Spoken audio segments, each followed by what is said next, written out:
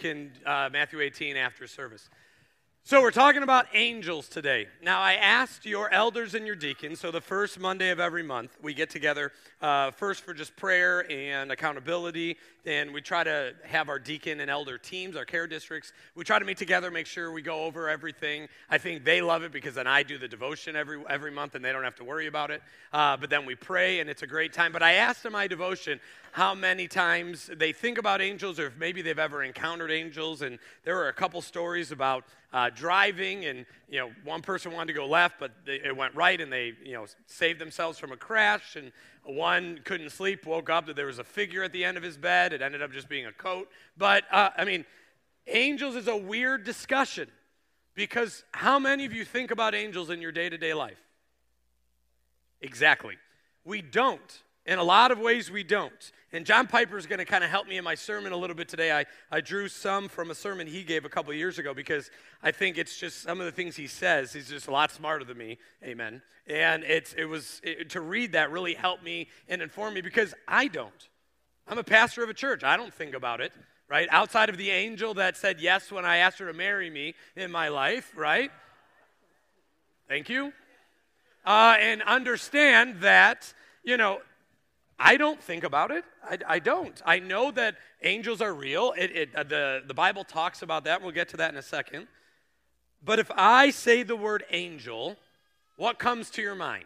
Now, if you're new, I ask questions. I like a little bit of interaction. You never know where it's going to go, right, Ev? Oh, Evie's not here, but yes. Anybody, when I say the word angel, what comes to mind? Wrestling. Yeah, okay, someone's a Jacob fan. I like it. A halo, absolutely. A woman. Fair enough. Okay. Your mom. Great. Yes. A messenger. That's actually one of my sermon points. Give your brother a high five. Nice. Others. What? A giant eyeball. I know when I ask questions that there are times people are going to say things. Thank you, Austin. A giant eyeball. Do you want to elaborate?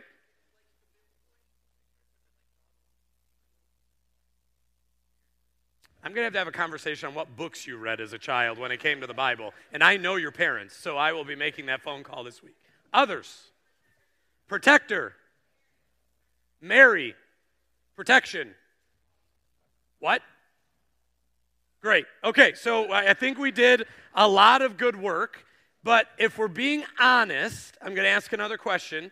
If sometime no, I'm not going to do that today, because Super Bowl, someone's going to make a Taylor Swift joke, and I'm going to get mad. So let's say starting after today, if an angel were to encounter you, that all of a sudden you're in your regular everyday life, and all of a sudden an angel came to you and spoke, how would you react to that? Uh-oh. Scared? Awe? Okay. Confusion? Anyone else? Why? Good question. Fear? Absolutely. Go ahead. A sign. Like, what's coming? Okay, fair enough. What did I do? Okay, absolutely. In the Scott house, that question's asked a lot. And so understand that there's an engagement biblically with angels. So the fact that when I asked how many of you think about them, only like 11 of you rose your hand. Angels and people are engaged throughout the Scriptures. Old Testament and New. We see over 100 in the Old Testament. In the Old Testament, angels were mentioned as messengers, builders, warriors, lawgivers. Okay, we're going to keep going, April, with these. We see angel announcing things like the birth of Jesus to Mary, Zechariah and Elizabeth, Joseph and the shepherds. I mean, the entire Christmas story is all molded and shaped by angels, right? You go with the shepherds. We're going to pause there for a second.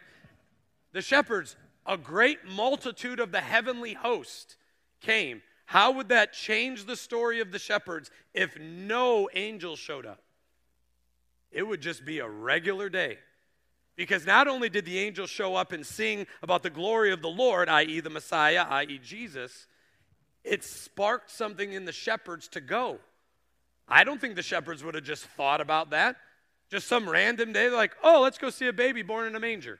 not something they're probably going to do. Let's keep going. They ministered to Jesus in the wilderness after the 40-day fast, right? And Satan left him in the book of Matthew, and the angels ministered to him in the book of Luke, and Satan left him for a more opportune time, and the angels came to minister.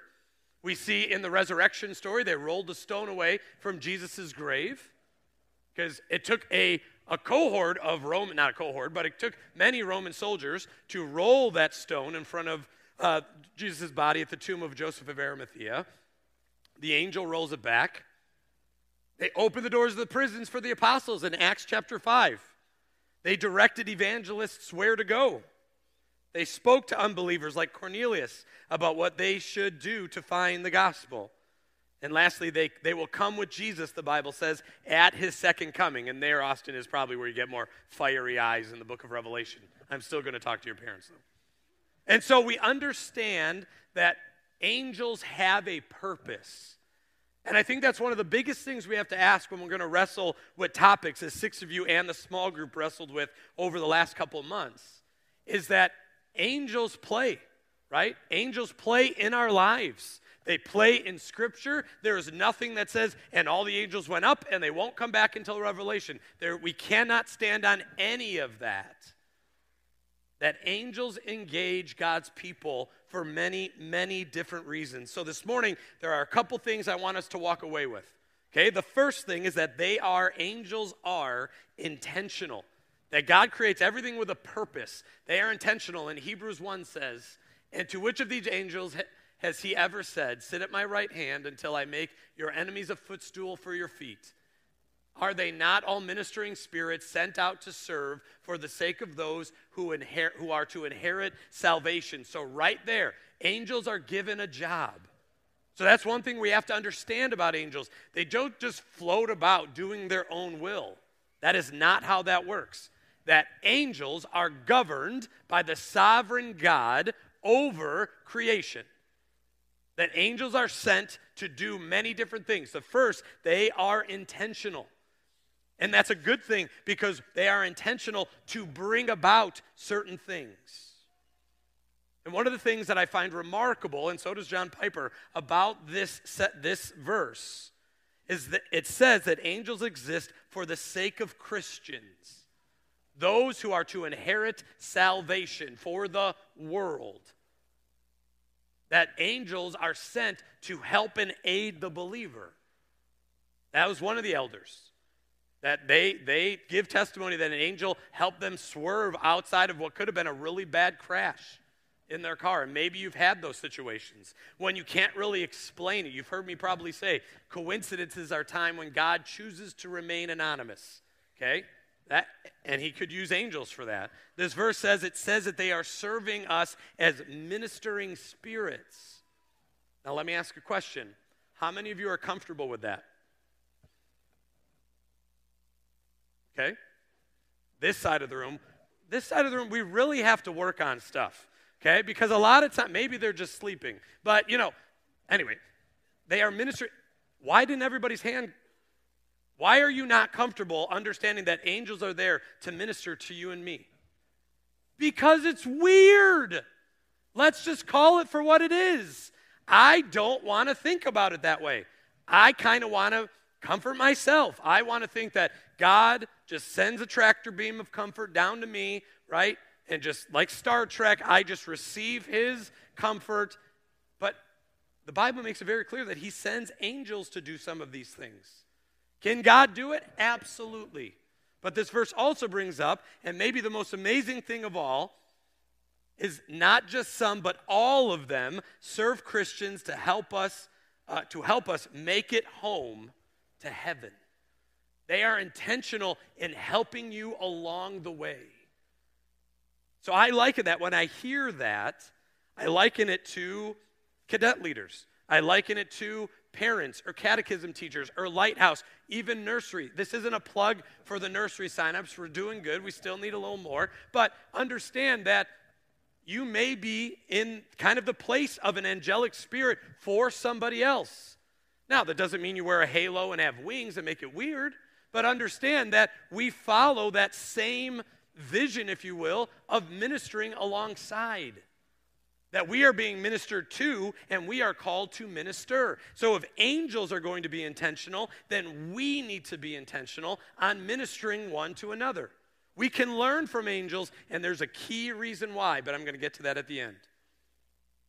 One of the things I love, the second attribute about angels I want us to know, they are intimate. Now, I know for some of you, the word intimacy makes you uncomfortable. Get over it.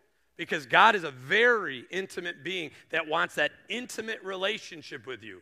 God doesn't cast, his salvation you from a long way away because he wants nothing really to do with you. No, he wants you closer than your two front teeth. He wants to be that intimacy, and he sends his angels.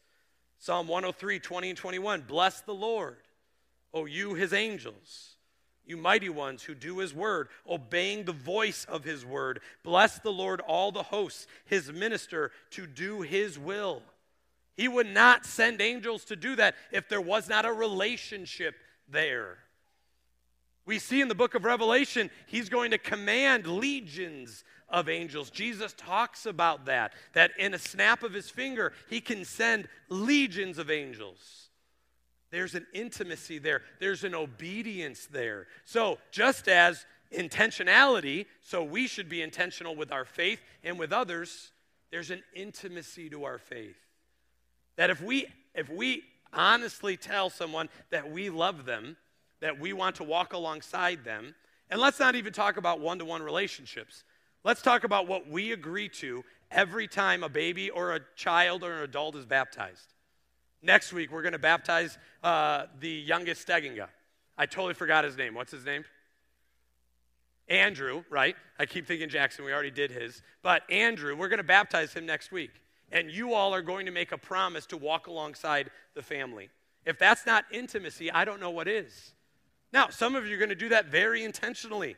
Some of you are going to be Andrew's Sunday school teacher, maybe catechism teacher, maybe junior high or senior high. Maybe you're going to, when he's an adult, you're going to be in a prayer group with him or a Bible study. There is intimacy in that. The angels get it. We need to get it too.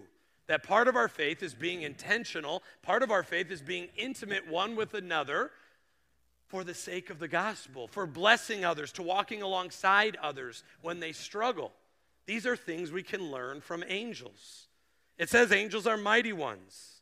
They're not baby-like that you see in all of the kind of picture, like you go to the Sistine Chapel and you see them, they're all these like just fat babies. Like that's the picture that, who did the Sistine Chapel again? Michelangelo, thank you. This side's up now. Good.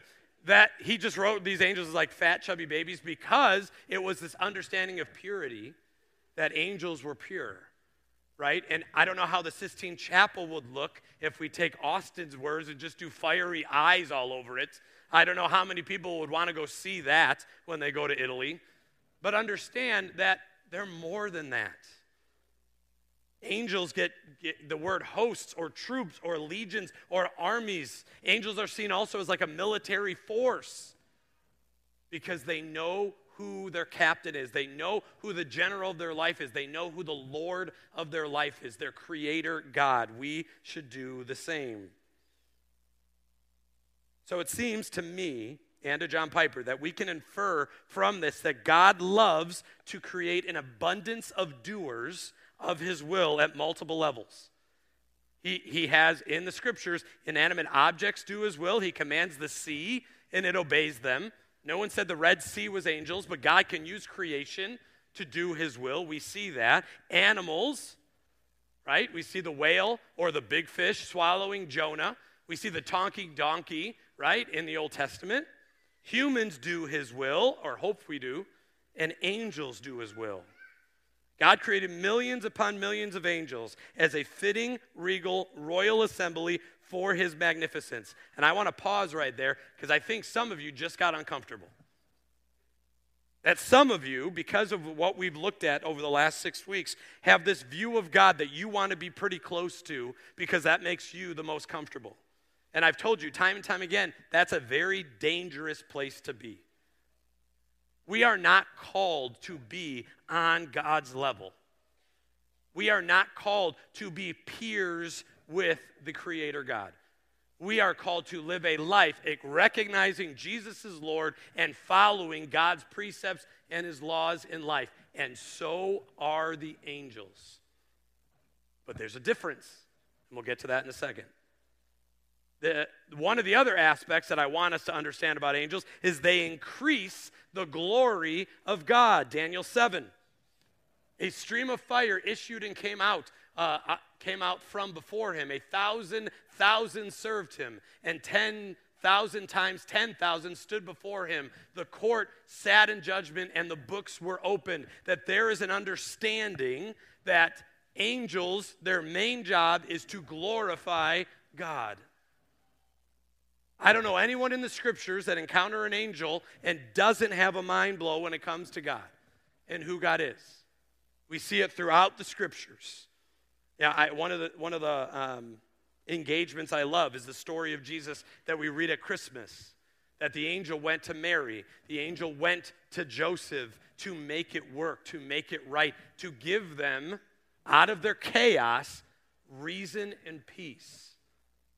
But I don't know if you could be Mary and Joseph and not think that believing in God is a bad idea.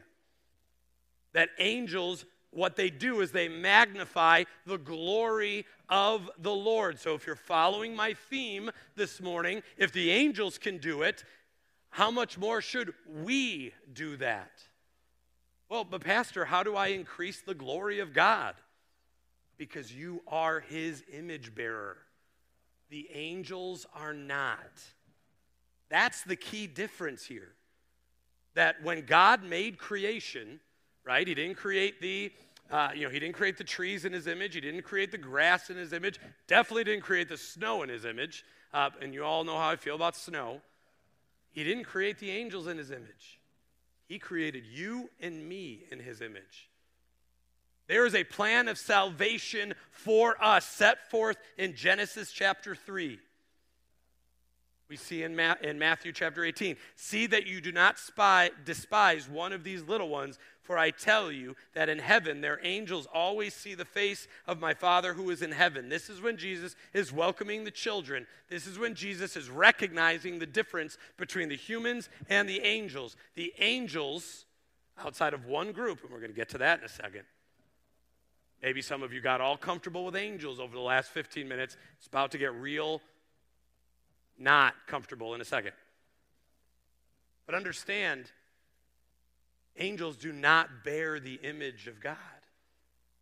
You and me bear the image of God. So if we are bearing the image of God, how much more should we be intentional about living out our faith, showing intimacy that we have in our relationship? When people look at you, they go, wow, they have a very close relationship with God. Or do they insert God with something else? Ooh, they really have an intimate relationship with, insert something from the world here. That intimacy, that intentionality should then show and increase the glory of God in your life and in others. I don't want people to say, wow, they're a good member of Munster Church. Yeah, that's all well and good, and I would appreciate people saying that, but I want them to say, man, they're like Jesus. That is something the angels cannot do. That is something you and I are called to do. We are called to be image bearers. So as we've seen, angels come alongside believers. They do it in tremendous ways. I mean, you think about the good, the bad, and the ugly. You think of the good, right? You think about the Mary, Joseph, Elizabeth, Zechariah. You think about the angels ministering to Jesus, and we get these wonderful images of angels. They're great. But then you also get the fiery legions. You also get the angels at Sodom and Gomorrah. You also get the fact that angels are also there to do the justice of the Lord. And sometimes that is death. I mean, think if you were the angel called to that. That as the angel, you're going to go through the streets of Egypt and you're going to take the life of the eldest born son. Now, whether you're the Prince of Egypt kind of fan or the Ten Commandments, Charlton Heston, which if you remember, that green mist scared me half to death for about a month. the angel of death. In some ways, I think I'm glad that we're not called to be and do exactly what the angels are called to do, because we have a different call. We are called to be image bearers of Christ. We are called to increase the glory of God in the things we do in our lives, the words we say, the thoughts we think, the actions that we walk out. And I know for me that's convicting.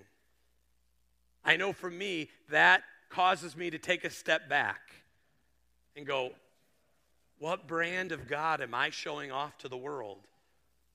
The angels didn't have to worry about that, because the angels were 100% obedient all the time. Well, wait, Pastor Jim, what happened to... You don't have to whisper it, Lisa, it's okay. Satan. What happened to Lucifer? I'm all excited about angels. Some of you may want to be one, even though you weren't listening. But understand that we could be really comfortable with angels. Angels are in my life. Angels are in the outfield, which was a great movie, by the way, in the late 90s. Do yourself a favor and watch it, right? Hashtag Danny Glover. Understand that awesome, right? We're in awe of angels. Well, if we believe in angels, we also have to believe in demons.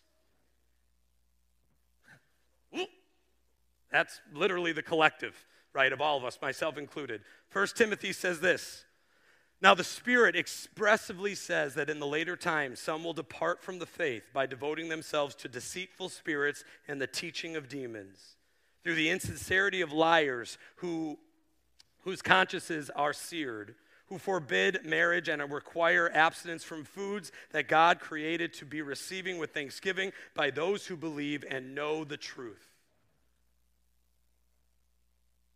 Oh, Pastor Jim, I was tracking with you. I actually like angels now. I may study it more. But when you bring up demons, I don't know. Friend, we've talked about this. You cannot just take the good with the good. You have to take the good with the bad. That's what we look for when we're elders, right? And we have someone that comes and professes their faith. We want to hear what they believe about magnifying the Lord and making it their own, but also about the sin in their life. If angels, then demons. And understand that the prince of the world has been given the go-ahead to make life really, really hard. Well, God, if I were God, if you ever find yourself saying that, stop. Because that wouldn't be how any of us wrote it up. Or if we were, we'd be selfish to say, well, then the demons, they're only going to be for these kind of people, right? They're only going to be people I don't like Cubs fans or something like that, where all of a sudden you just go and torment them, and that'll be great. I think Cub fans would agree they were tormented for over 100 years. And so understand that where there is somebody who is intentional, there's the spiritual beings that are intentional, that are intimate, that want to magnify the glory of God, there are demons that want to do the exact opposite. They're going to lie, they're going to persuade, they're going to oversell, underdeliver to try to take glory from God. I said it before, I'll say it again. Satan doesn't want a relationship with you, right? Satan doesn't want to say, ooh, I'm best friends with. It's not a what would Satan do culture. What he wants, ultimately, is for you to have that one little seed of doubt. And guess what? Satan's not omnipotent.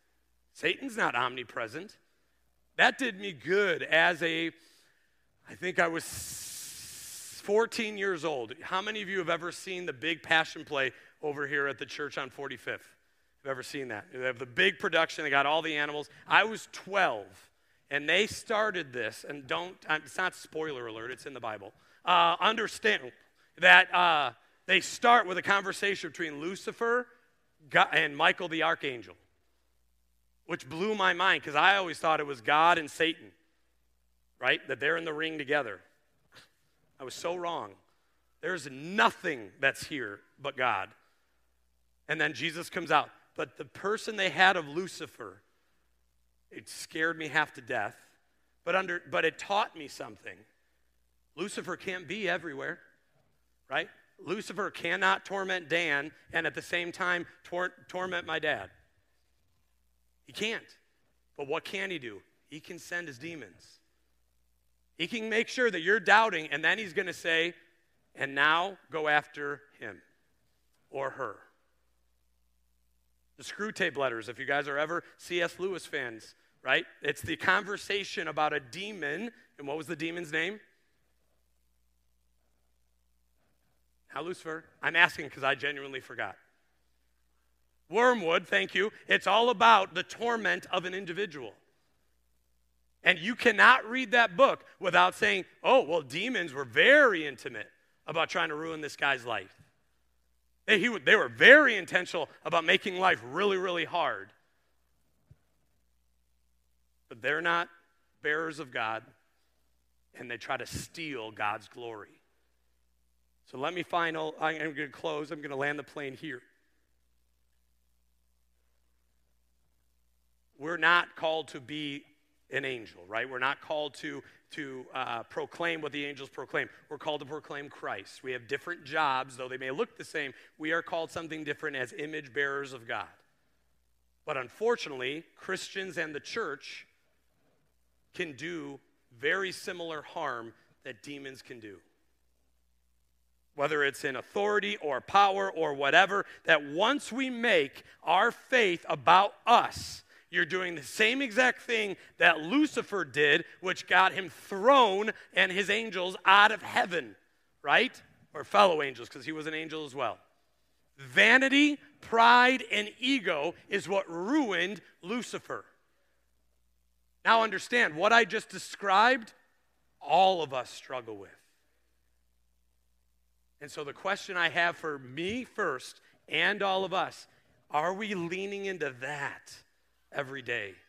Or are we going to lean into the peace and the identity of Christ? Because demons don't do that. Angels can't do that. We are called to do that. And so in a world where our battle is not against flesh and blood, we can battle each other, and a lot of it's wasted time. But as the Bible says, our battle is against the supernatural, that there are supernatural forces.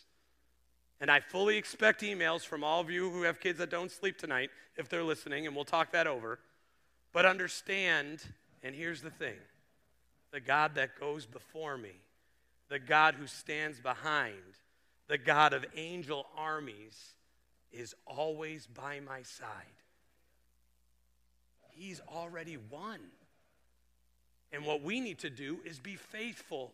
We need to recognize the demonic. And guess what? All authority on heaven and earth has been given to me. What does that mean? You can dispel demons.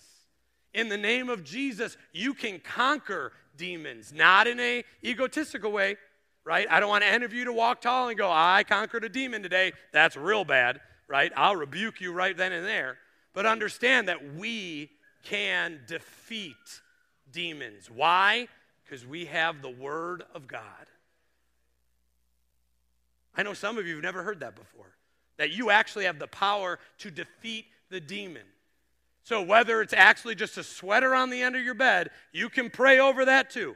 By all means, pray over that sweater and maybe move it so it doesn't scare you again. But when I learned that as a teenager, the spiritual warfare side of my faith completely changed. That when you get those feelings, when you think that there is some kind of heaviness or spirit over you, you don't have to succumb to it. You don't have to flee. You can fight it. And you don't have to fight it alone. Find one or two other people that join in you in prayer. Maybe not at like 2:30 in the morning when the sweater scares you. You can do that on your own. But understand that there are legions of angels that are going to come and defeat the dragon, defeat the demons, all for your soul, for my soul. And with the authority of Christ, we can do all of these things because that's what it means to be made in the image of God. Because what if Jesus didn't say that? What if Jesus, when he arose, just said, I'm out? No, he made sure that the rabbi to the disciples, he gave us his authority. His authority to teach, his authority to love, his authority to feed, his authority to walk alongside, to do all, to love. He gave us authority to love, because if he didn't, we'd mess that up. How do we know? Pretty much the entire New Testament shows how they mess that up. But he also gives us authority over the spiritual. He gives us authority over the darkness because he has given us the light and we carry it in us. Let's pray. Father, we give you thanks.